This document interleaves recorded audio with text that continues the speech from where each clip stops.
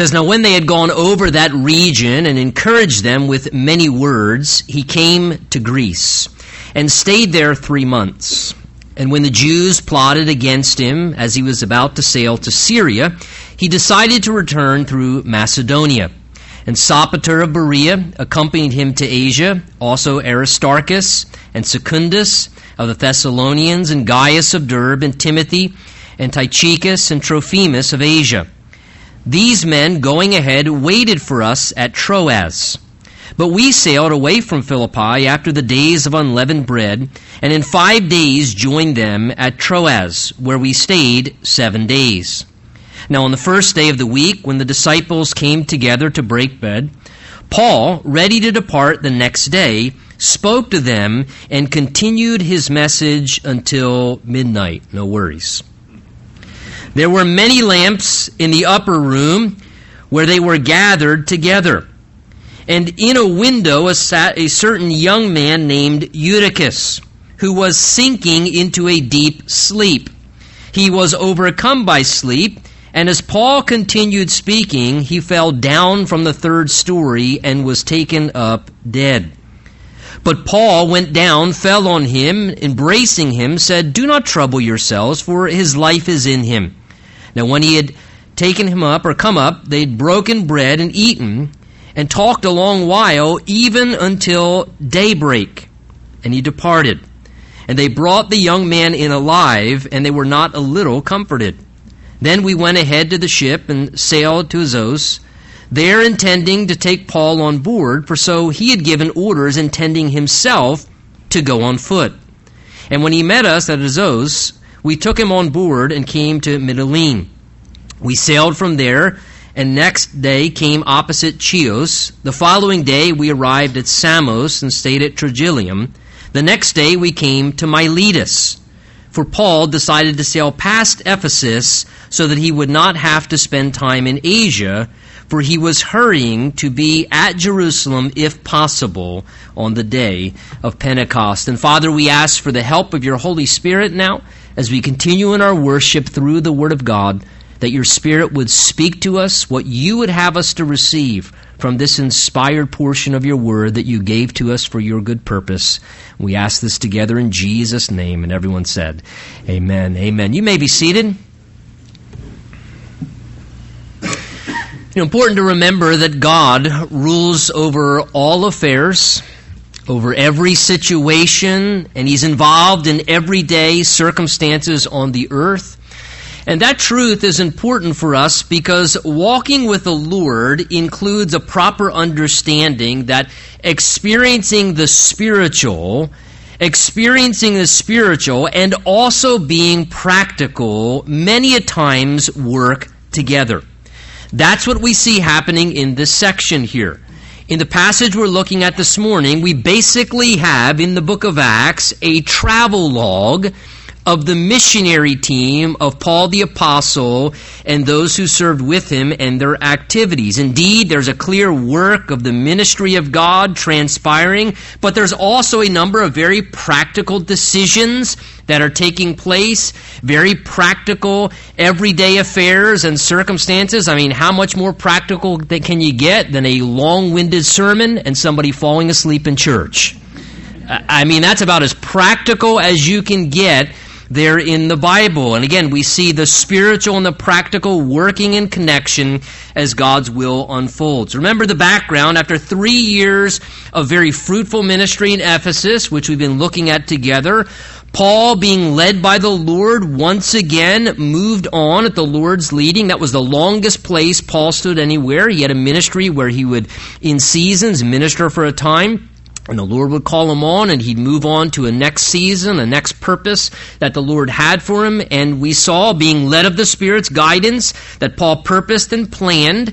We saw in our last chapter, it said to go back through the areas of Macedonia and Achaia once again, where churches were established, and he administered, and he was going to go back and retrace his steps there again to upkeep with the ministry in those locations where he had connections with people. He was then going to go to Jerusalem because he sensed the Lord was directing him there, and ultimately he said he wanted to visit Rome.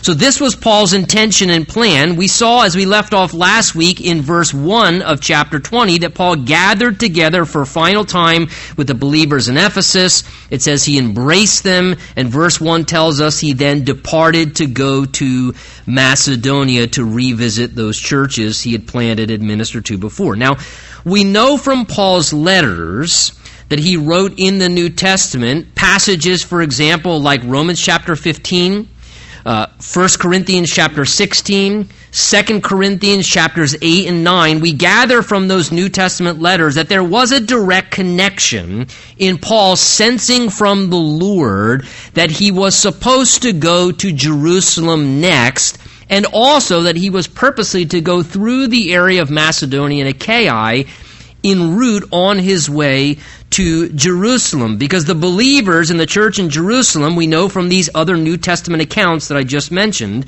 believers in the church of Jerusalem had fallen upon hard times financially. We don't know exactly what transpired that caused it, but they were suffering in some way, in hardship, and the Christians in the churches in Macedonia and Achaia, hearing of the financial struggle and the hardship of their brothers and sisters in Christ in Jerusalem, they were moved by the love of God from the Holy Spirit to basically take up a collection of money that they wanted to then send as relief or aid to the believers there in Jerusalem to help alleviate some of their burden and their struggle. So they wanted to send this financial gift, and Paul and his team were going to receive that monetary gift, and they were going to then be the ones to transport and deliver that money to help out as a gift those in the church in Jerusalem. Romans 15, verse 25 and 26, Paul says, "But now I'm going to Jerusalem to minister to the saints, for it pleased those from Macedonia and Achaia to make a certain contribution for the poor among the saints who are in Jerusalem." And again, remember, the majority of the Jerusalem church were predominantly Jews who converted to become followers of Christ. They were Messianic Jews, Jews who recognized Jesus as their Messiah and were now serving him as their Lord. The churches of Macedonia and Achaia, however, were predominantly Gentile in their population, that is, non-Jewish. So this desire and action practically of taking up this love gift to send financial aid to the suffering Jewish Christians in Jerusalem from the Gentile Christians would be an incredible act of demonstrating love as well as fostering unity between this new spiritual family God created where Jew and Gentile were now one in Christ. And so there was a very practical aspect of this that would foster unity and love among them. So Paul had already sent Timothy and Erastus into Macedonia, and now as we move on, we see the rest of the team kind of following Paul, following where Timothy's at, and moving along with Paul to connect in Macedonia. Look with me in verse 2 as our text opens. It says, "Now when he," that's Paul, "had gone over that region," that is the region of Macedonia, "and encouraged them with many words, he then came to Greece and stayed there for 3 months." So while Paul goes back through the region of Macedonia and then ultimately to Achaia, notice in verse 2 here we can see that he focused his efforts upon teaching and counseling and speaking to the people there, the believers in those churches, in order to build them up spiritually. And we all know, Paul knew better than anybody, that it can be a real challenge sometimes, can it not, as a believer to try and remain faithful to the Lord in a sinful world, in the midst of dealing with temptation to sin and resisting worldly things and trying to honor the Lord and do His will when everyone else maybe in the world is going in a different direction, and then add into that spiritual warfare. Paul knew it was a common thing for us as believers to grow discouraged at times, to get weary in trying to remain faithful to the Lord. Paul himself would be the one who says in Galatians, "Let us not grow weary in well-doing. For in due season we'll reap a harvest if we don't lose heart or give up." And notice Paul said us. Paul said, I understand what it's like. Let us not grow weary in well-doing, because it's easy to do that. So that's why notice in verse 2 here in our text it says that Paul, what did he do when he went through that area to visit the Christians and the churches? It says he encouraged them with many words. That is both through counseling and fellowship, as well as certainly teachings from the Word of God. He spoke things to strengthen them in their relationship with the Lord, to build them up, to renew their courage. That's what encouragement is, to renew courage, to inspire them in the things of the Lord, to encourage them in the things of being faithful to their service to Jesus. And if we use our words like Paul intentionally and wisely, it's incredible the impact of using words, how helpful they can be. The Bible tells us in Isaiah chapter 50, verse 4, the Lord God has given me the tongue of the learned, that I should know how to speak a word in season to him who is weary. Jesus did that masterfully. And you and I, with the Spirit of Christ dwelling within us, allowing our lives to be useful to the Lord, Christ in us, and saying, Jesus, now use my life. Take me where you want me to go. Let me speak and say what you want me to say. Well, sometimes the Lord may give to you or to I the tongue of the learned so that we might know how to speak a word in season, a timely word to someone who's weary, to encourage a brother or to build up a sister or to have a conversation through phone or whatever it may be, to speak or give a teaching or a message that would bring encouragement to the souls of people. No, perhaps today even you're here and you're growing weary in your walk with the Lord. Maybe you're kind of weary in trying to just be faithful to Jesus when it feels like others around you aren't, or maybe you're the only Christian in your family. Or maybe you're weary in serving the Lord and being faithful in ministry or trying to continue to do what you know is right. Well, let me perhaps give you, if you need an encouraging word, I'll give you what God says. 1 Corinthians 15:58. Therefore, my beloved brethren, be steadfast, immovable, always abounding in the work of the Lord, knowing that your labor is not in vain in the Lord. There are lots of other things that we can give time, energy, and effort to that can end up being vain. But the Bible, the Holy Spirit, through it, promises to us that any labor or effort we do that is for the Lord, in the Lord, will never be vain. Because somehow God will use it for His good purposes and it pleases the Lord. It's not a vain thing to do such things. So Paul ultimately, it says, travels, the end of verse 2, all the way down, ministering in these different locations in Macedonia, down through Achaia. It says he comes down to Greece, kind of the southernmost area there of Achaia, where he then stays for 3 months and likely just kind of continues this pattern. Now, we have a map. I'm just going to leave it up on the screen for you this morning if we can put the map up. For those of you who sat up front, you actually see it's good to sit in front of the class. You can actually probably see the map. And those of you in the back are going, I knew we shouldn't sit in back in church. Now God confirmed it. Because you probably can't read the little words, and I'm sorry for that. But hopefully this will help. I'll give you a little bit of a reference this morning as we're kind of looking at a travel log. We're just going to leave that up there. But look with me back in your Bible, if you would. Most importantly, verse 3, it says that after Paul spent 3 months in the area of Greece, when the Jews plotted against him as he was about to sail to Syria, he decided to return through Macedonia. Now, again, notice the incredible practicality of those travel decisions. I mean, you want to talk about incredible practicality. From Greece, the southern tip of the area of Achaia, Paul was about to go back across what would be the Aegean and then ultimately the Mediterranean Sea back over to the area, it says, of Syria, but somehow it became revealed that there was, it says verse 3, a plot of these Jewish individuals who opposed Paul against his life as he was going to get on board and sail across the seas. So there's an assassination plot that is put together on Paul's life. Maybe they came together and with this murderous plot said, okay, let's just get on board with him as he takes this journey. And when we're out in the middle of the open sea, hey, we'll kill Paul, we'll kill his companions, we'll throw them overboard in the ocean blue, and we're done with this guy. So there's an assassination plot somehow, maybe through practical means, people talk, right? It comes to Paul's awareness that there's this plot to put him and maybe his team members to death. And instead of Paul pushing forward and sailing as he wanted to and planned to, what does he do? He wisely and practically decides to be flexible and alter his ministry plans.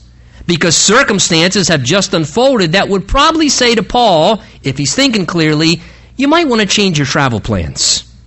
Maybe getting on board and sailing across that ship with a bunch of people who want to murder you might not be a good idea.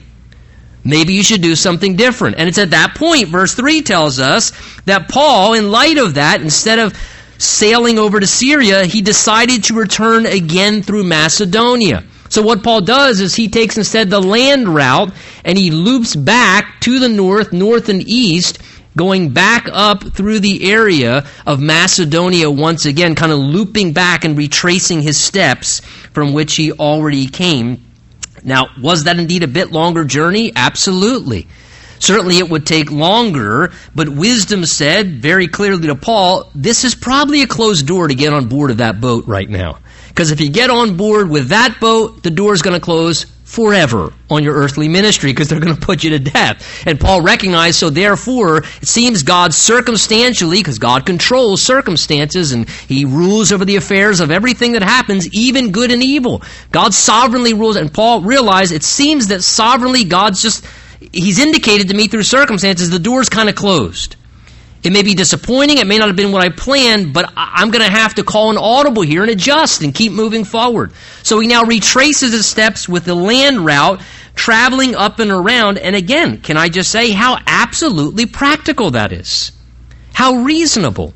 How sometimes we need to take into consideration that practical, everyday affairs of life, situations that arise in your lives, folks, circumstances, things that happen that you weren't planning on happening, but they just happen and you had no control over them, to recognize in those things that we need to be practical in our responses, and that indeed at times is a part of sometimes being sensitive to the leading of the Lord. And just letting the Lord redirect and maybe re-guide us, and maybe we'll ultimately get to the same place or do the same thing, but maybe it's through a different path. Or maybe just a different timing, or maybe God has something first he wants us to do different. That's all together. Verse 4 says, and Sopater of Berea, as well as Aristarchus and Secundus, and Gaius of Derbe, and Timothy, and Tychicus, and Trophimus of Asia. Notice it says there, verse 4, that they accompanied Paul to Asia.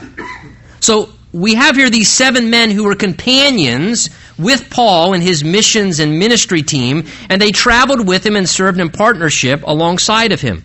We're told here that they accompanied him on this trip and his activities all the way back through Asia, no doubt providing things like accountability, assistance, and help. Paul couldn't do everything. Everything wasn't his strength, and so having different people with different contributions and capabilities, as well as the fact that it was great opportunity for learning. People like Timothy and others who traveled with Paul and served together with him as hands-on ministry training. As they accompanied him, they saw how Paul handled things, what Paul did. He gave them opportunities at times to do some of the same things. And this practical pattern of doing things together in the Lord is really, I believe, a part of the heart of the Lord and his purposes for us. That we would do things together. And, I encourage you, try to initiate practically things like this in your journey and in your Christian life, whereby perhaps at times you make an endeavor to accompany people when they do things. Maybe rather than letting somebody do something alone, that you accompany them, go along with them so they don't have to go alone. Or maybe at times when you do certain things, look for an opportunity to invite somebody along to accompany you.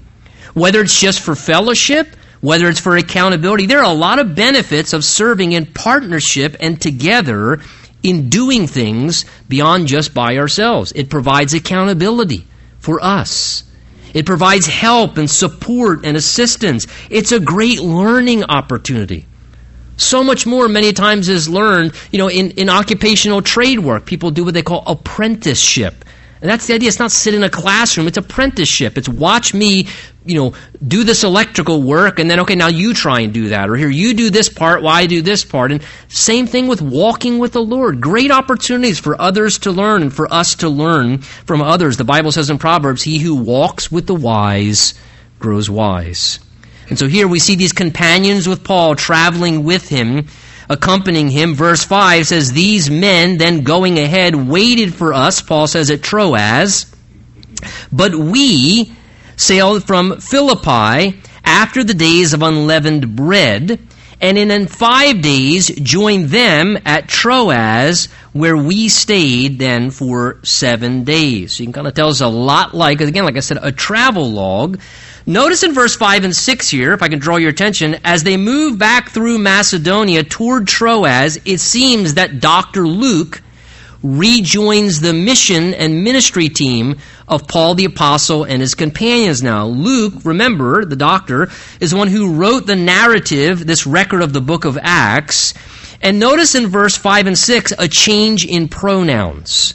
The pronouns now change from and he, referring to Paul, and now it says they waited for us at Troas, and we sailed from Philippi and joined them, where we stayed 7 days. Notice Luke's including himself back in the narrative and record of Paul's activities now. It seems from Acts chapter 16 or so that Paul either left or asked, or maybe Luke felt it of the Lord, to remain in the area of Philippi when Paul moved on. And for a season they were separated from serving together, but now at this point, somewhere in the journey, after a season, Luke is reunited back with Paul and the team, and now they start serving together in the things of the Lord once again. He's saying, we are doing this. This is where, they waited for us, and now there's this reunion, this reconnection where these two serve together in partnership. I look at this, and it's a great reminder to me that as the Lord directs the journeys of our lives as Christians, the things we do for the Lord, and as we journey through our Christian walk, sometimes we may be separated for seasons. Sometimes the Lord may separate us from someone circumstantially that we were ministering with or serving with or doing things with. And then sometimes, if it lines up with the purpose of the Lord, He then may rejoin us for a new season. And He may put us back together again and allow us once again to come together and re-engage in that partnership as it pertains to what He has for the next season. And we see Luke here now back on board there at Troas, where they stayed for 7 days. Verse 7 tells us, now on the first day of the week, when the disciples came together to break bread, Paul, ready to depart the next day, spoke to them and continued his message until midnight. Now, as we go into verse 7 and down, we start to get some insight regarding the gatherings, or we might say the worship meetings, the church services, whatever you want to call them, as believers would get together among the early church. Notice, first of all, if you would, in verse 7 with me, when believers typically gathered. The Holy Spirit tells us, verse 7, on the first day of the week when the disciples came together. Here we have in the Bible the first clear reference, anyway, to early Christians routinely meeting on Sunday.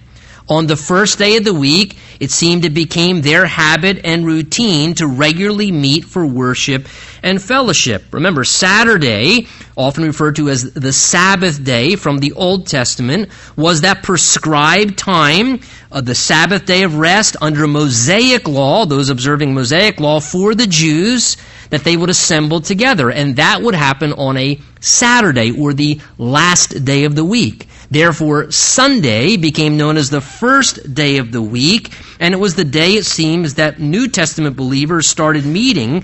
Again, we know from Jesus' work in the New Testament tells us that what Jesus did fulfilled the righteous requirements of the law. And the mandates and the requirements to observe certain regulations of the law, even the keeping of Sabbath, as if somehow that would be imposed upon us to have to do that.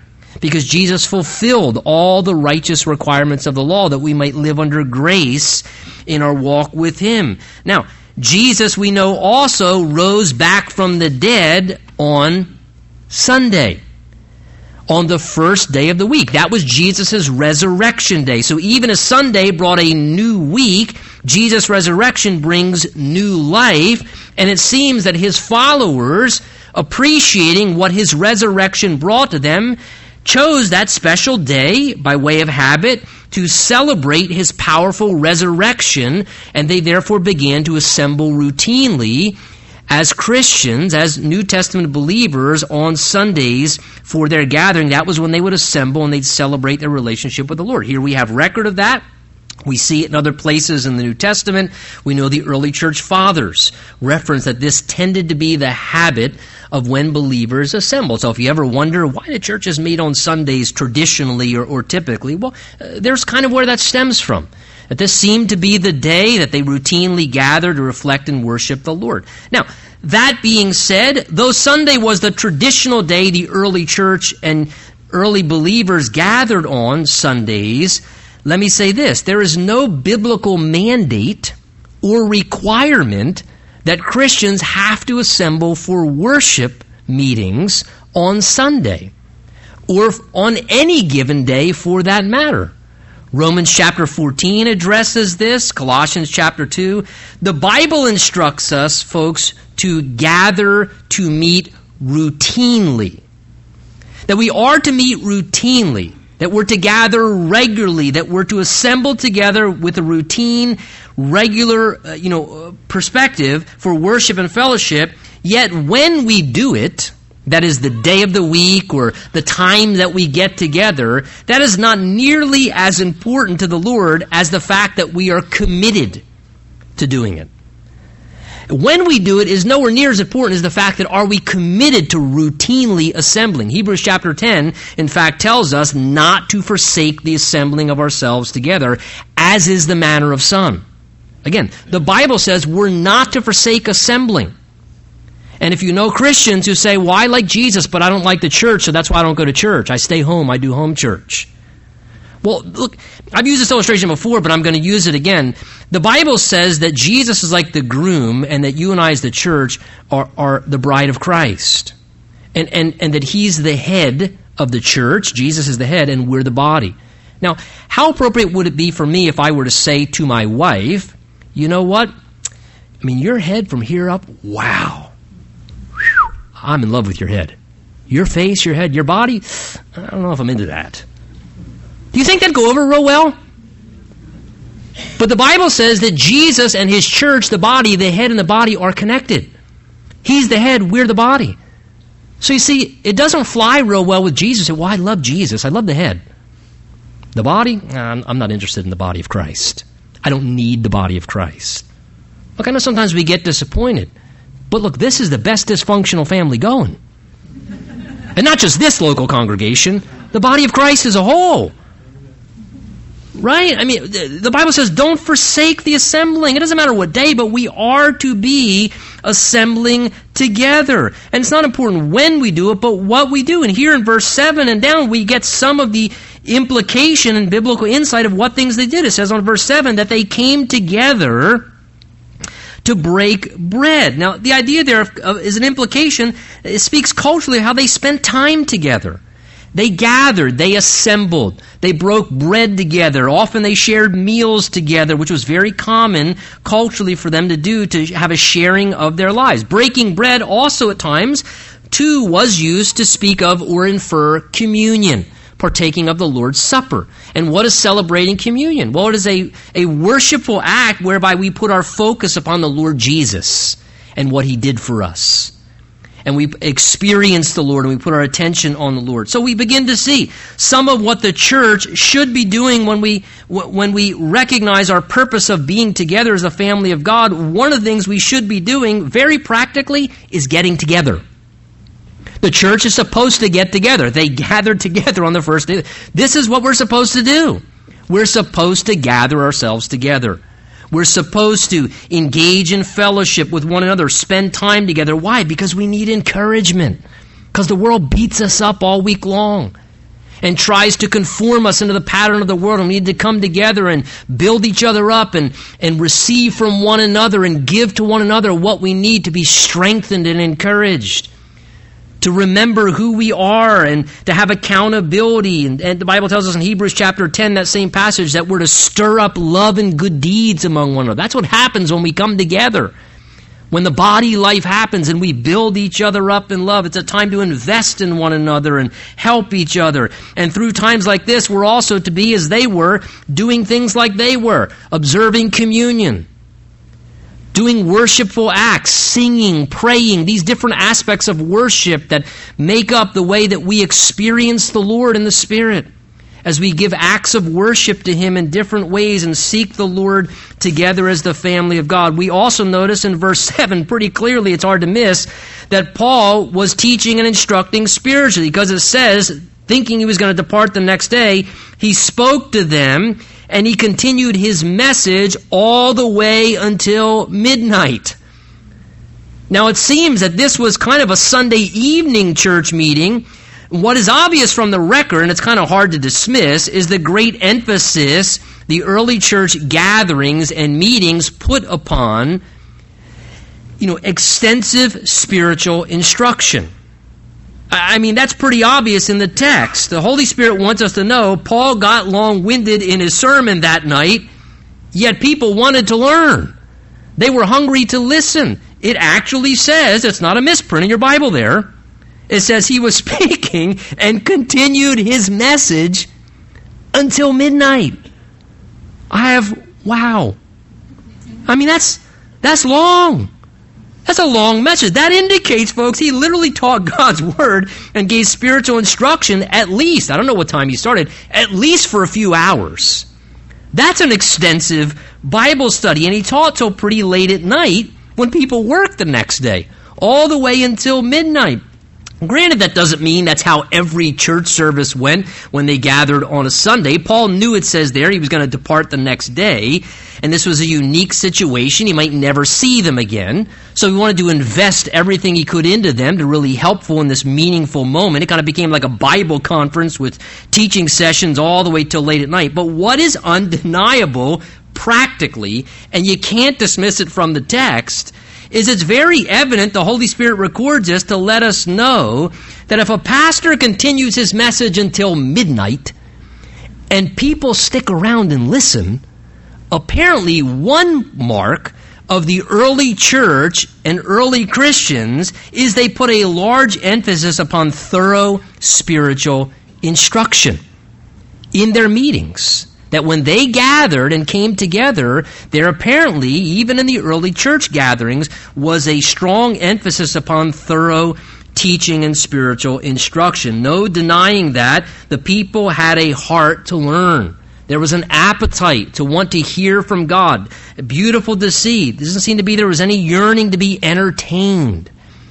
How slick can the presentation be, or how, much can you do things to stimulate us? Look, the world stimulates people all week long. All week long.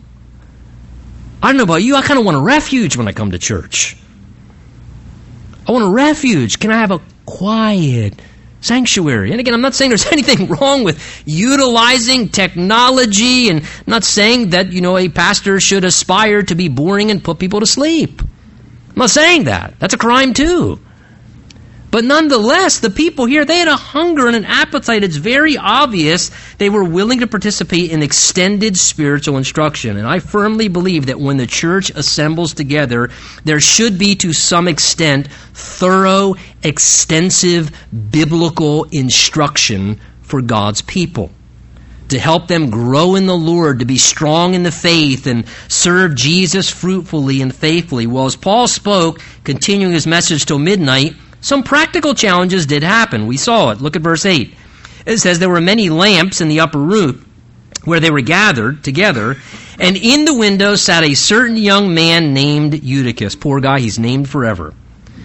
Who was sinking into a deep sleep. And then he was overcome by sleep as Paul continued speaking, and he fell down from the third-story window and actually died. But Paul went down, fell on him, embracing him, saying, don't trouble yourselves, for his life is in him. And when he had come up, broken bread and eaten, he then talked a long while, even till daybreak. And then he departed, and they brought in the young man alive. and they were not a little comforted. So yes, even in the early church, people fell asleep during the pastor's sermon. Wow. Don't tell me the Bible is not practical. Now consider the tough combination that poor young Eutychus had to fight off. I mean, it was difficult. First of all, we know they had a nice meal when they came together. And I can tell you this, having young men now coming around my house, one daughter just married, another one on her way to get married, and these young men who are like Tyrannosaurus Rex size in comparison to me, they eat a lot. I had to start doing portion control. Leftovers for lunch the next day just went out the window when they came around. So they eat a whole lot of food, right? So Eutychus, he's got a full belly. He's intensely full. And we all know what happens when you got a full belly and then you sit for a long period of time and you're not active. It says, verse 8, that many lamps were burning in the room, which means it's kind of smoky and hazy. There's a decrease of oxygen. You get in the combination at this point. Oxygen's decreasing. The room is crowded. It's stuffy. It's getting hot. Then Paul, it says, verse 9, starts teaching hour upon hour. He continues his message till midnight.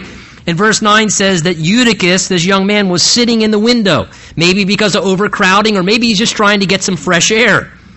And there he is sitting in the window, and look what verse 9 says. The Bible says very specifically, he was sinking into a deep sleep.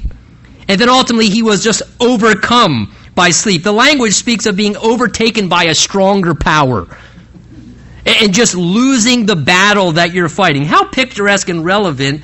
Because I'll tell you, as a pastor, you get to see this process. You really do. I tell you, you see everything from up here. Everything.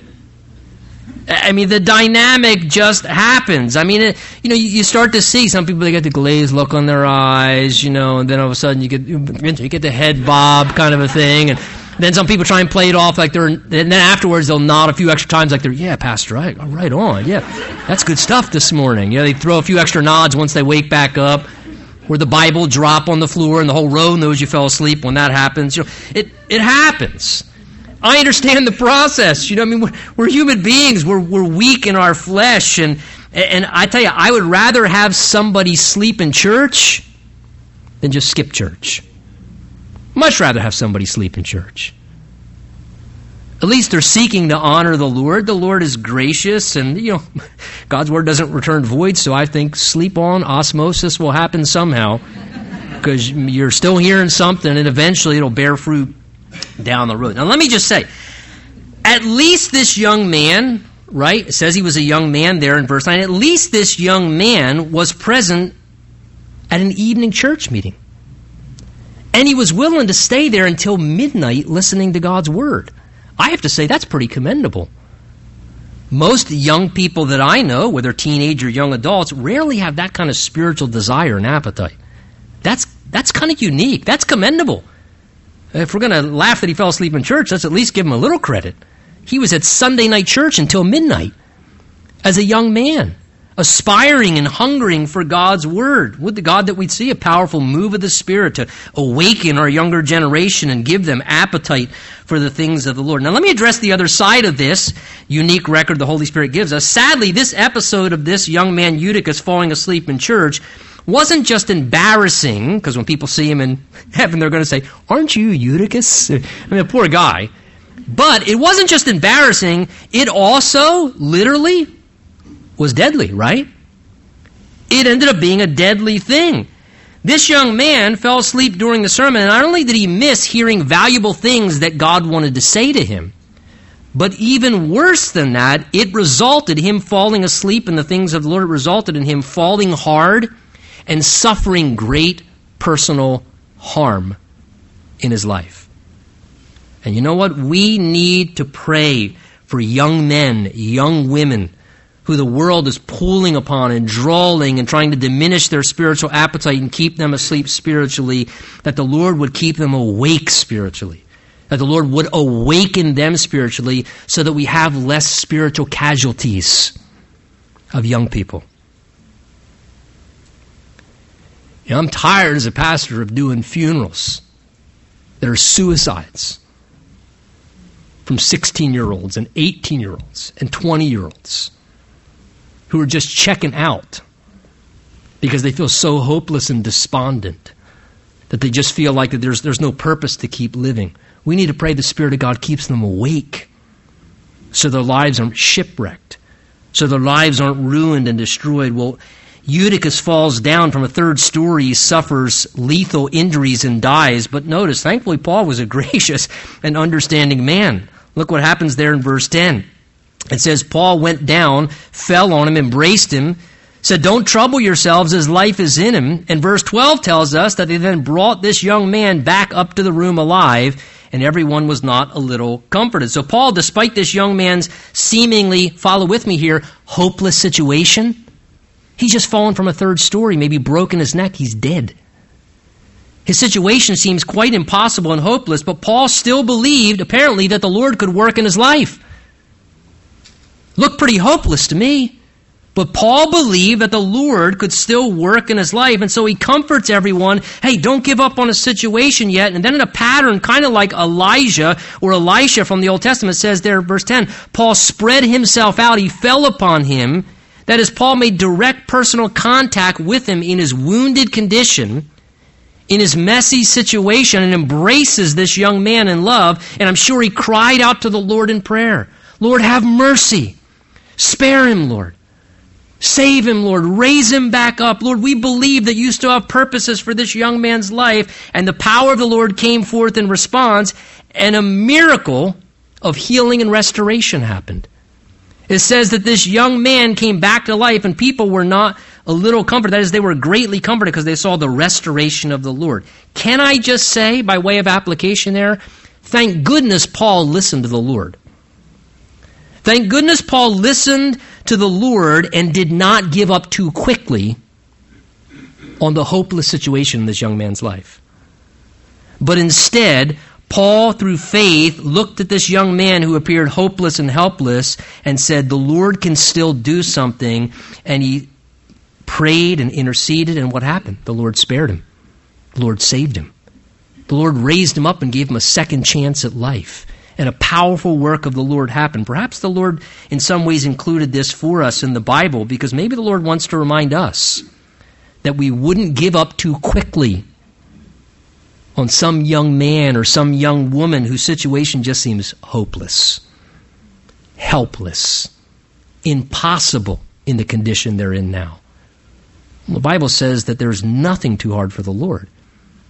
And I believe the Lord wants us to have a heart for those in those situations through loving involvement and personal connection and prayer to believe in the power of the Lord to heal people, to restore people, to give people maybe another chance to raise them back up out of death and darkness. That's always possible. But we, like Paul, might need to take some practical steps. We might need to get directly involved with somebody's messy, wounded situation and give our time and direct attention to embrace the life of maybe some young person whose life is just in a miserable condition, but that may bring the opportunity for a powerful work of the Lord to happen in their life. Never know. We need to retain hope for those who are in such situations. Well, after Paul's used to miraculously raise this man to life, everybody's celebrating, they're astonished, oh my goodness, this miracle of the Lord. And everybody, right, they're wide awake now. Everybody's got a second wind all of a sudden. So verse 11 says, when they'd come up, they broke bread and ate again, had a midnight snack. And then Paul talked a long while, talk about a man of faith, even till daybreak. And then they departed. So after a midnight snack, Paul says, talked a long while. Can I say that is a serious understatement in the Bible? To a long sermon?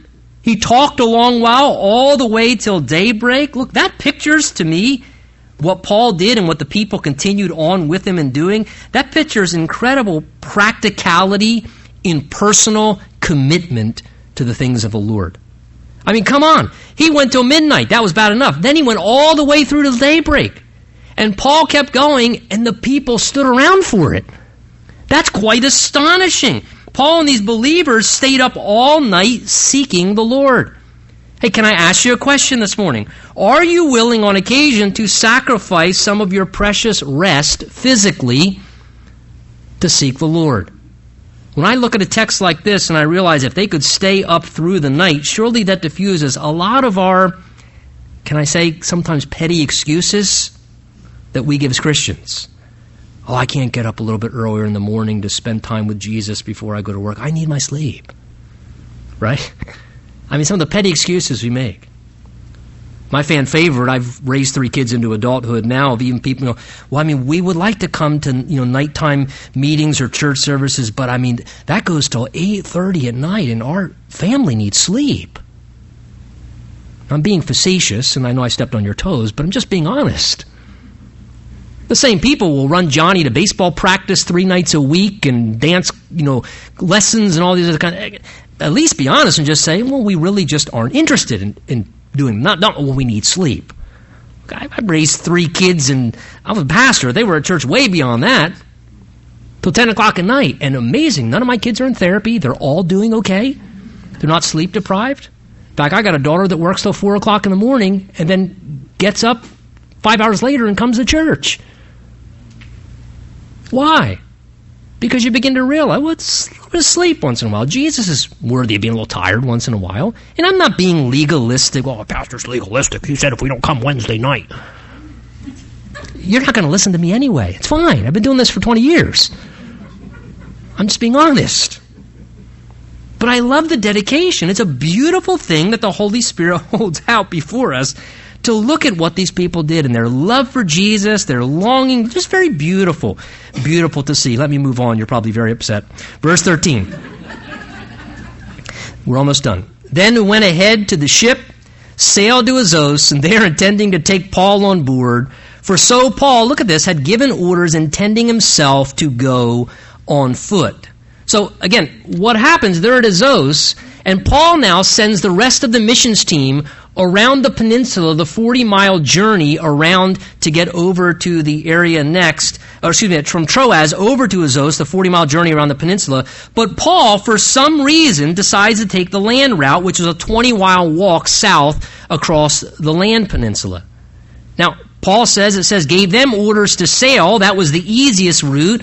But for some reason, he says, I don't want to take that preferred route. I feel like that I want to walk. And he says, pick me up on the other side. And they said, we intended to pick him up because he wanted to go on foot. He wanted to take a walk. Now, we're not sure the reason why. Maybe Paul wanted to take a walk because maybe he just wanted to be alone a little bit. Maybe Paul, at this point, perhaps felt inclined to spend a little quiet time alone with the Lord. And he just wanted to detach. I mean, I think we can all understand, right? Sometimes it's necessary and valuable to kind of just disconnect from people a little bit and to just take a walk with the Lord or spend some time quietly with the Lord. And especially, I think, when we have busy lives, but we have to take practical steps to do that. Paul said, you know what, you guys sail. I'm just going to walk. I'm just going to take a walk, pick me up on the other side, and he just disconnects. Sometimes we got to be practical, folks. You got to disconnect. You got to take your phone and you got to go put it on the other end of the house, on silent. And then you got to just sit alone with Jesus and read the Bible and let God speak to you and spend time and talk with the Lord. Maybe Paul wanted to spend some time in concentrated fellowship with 1 or 2 people. Maybe he took somebody along with him. I don't know. Maybe he said, hey, the rest of you sail, and Timothy, and so you guys, let's take a walk. And he just wanted to walk and mentor and talk to them. Again, just very beautiful to see the practicality of how at times Paul would do such things. Verse 14 says, and when he then met us at Assos, we took him on board, and then we came to Mytilene and sailed from there. Next day came opposite Chios. Then the following day they arrived at Samos and stayed at Trogyllium.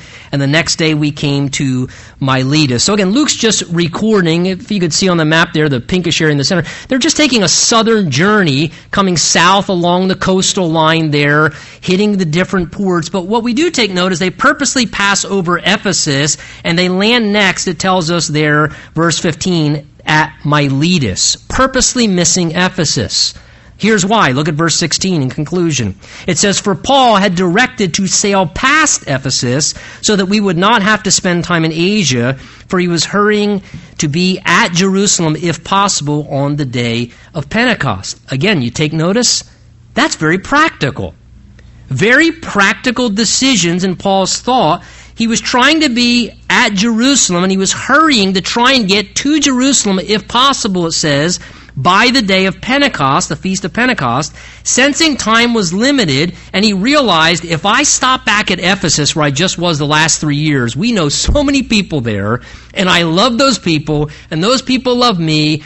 We're going to just get engaged in fellowship, and there'll be ministry opportunities. And Paul knew, I'll just get preoccupied, and it'll slow me down, and then I'll end up getting pulled away, and I'll end up missing my target, which is I feel like I'm supposed to be in Jerusalem, he says, by the time of the day of Pentecost. So Paul wisely determines to avoid stopping at Ephesus so he can remain focused on what he sensed the Lord was telling him to do next in the next season of his life. Can I just say again, spiritual life working in connection with making practical decisions. Paul made practical decisions that cooperated with what he sensed the Spirit of God was telling him to do, and the two work together. Sometimes, I think sometimes as people, we can get held back spiritually because we never take practical measures in our actions and decisions. And sometimes because we don't make practical decisions, we end up getting held back or missing what the Spirit of God may be directing us to do. You may be here this morning. Perhaps the Spirit is directing you to do something, or has been telling you to do something. Here's my question. What are you doing about it? What have you done to make practical steps to move in that direction? So important that we remember this. Sometimes we need to exercise practical faith and make decisions that turn into realistic steps of action. Or else, indecision becomes a decision to go nowhere. And as believers, we never end up experiencing what we're supposed to because we don't make practical decisions. Or sometimes people never get saved and come to know Jesus because they hear the gospel, the Spirit of God stirs them, but then they never respond to Jesus and salvation. They never make the decision to receive Christ into their life. So important, the practical and the spiritual working hand in hand. Would you stand with me? Let's pray together.